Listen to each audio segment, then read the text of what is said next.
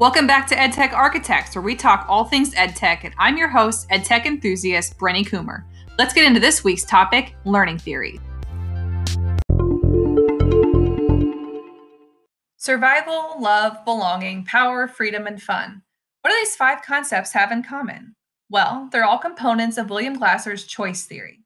Glasser proposes that all behavior is chosen, driven by our need to satisfy 5 basic needs: survival, love and belonging, power, freedom, and lastly, fun. In this view, all of our actions are based upon one of these needs. Transferring this to an educational classroom context, this would mean that all the actions our students take, whether they be obedient or off-task actions, have a purpose and are related to one of these needs as well. Education technology provides efficient, powerful ways to compile the information that teachers need to fulfill these 5 needs.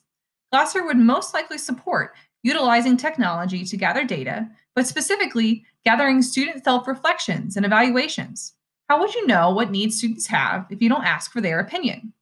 Glasser would see the way that we currently formatively assess students and would see the potential of this for helping teachers make informed decisions, but would also see the potential of tech-based surveying tools to gather student input and guide teacher planning in the future with student voice in mind.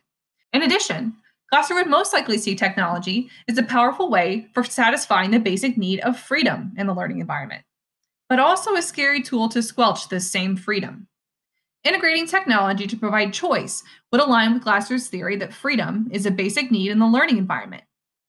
Technology could provide learners with more freedoms to show their understanding than what analog options might afford, such as a paper-pencil essay versus the technology options like podcasting, video recording, and blogging.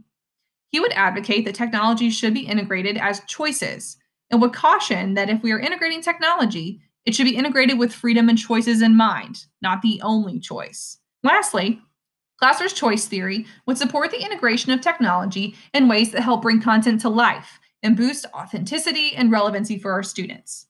Tech can provide exciting new options for students that analog teaching methods cannot.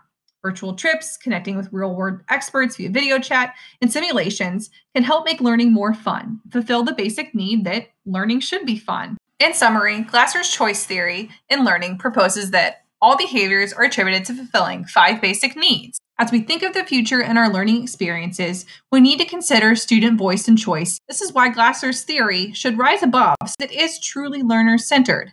And if we're not keeping our learners' needs at the forefront, whose needs are we truly focusing on? Thanks for tuning in. Check out the additional resources below. This has been your host, Brenny Coomer. See you next time.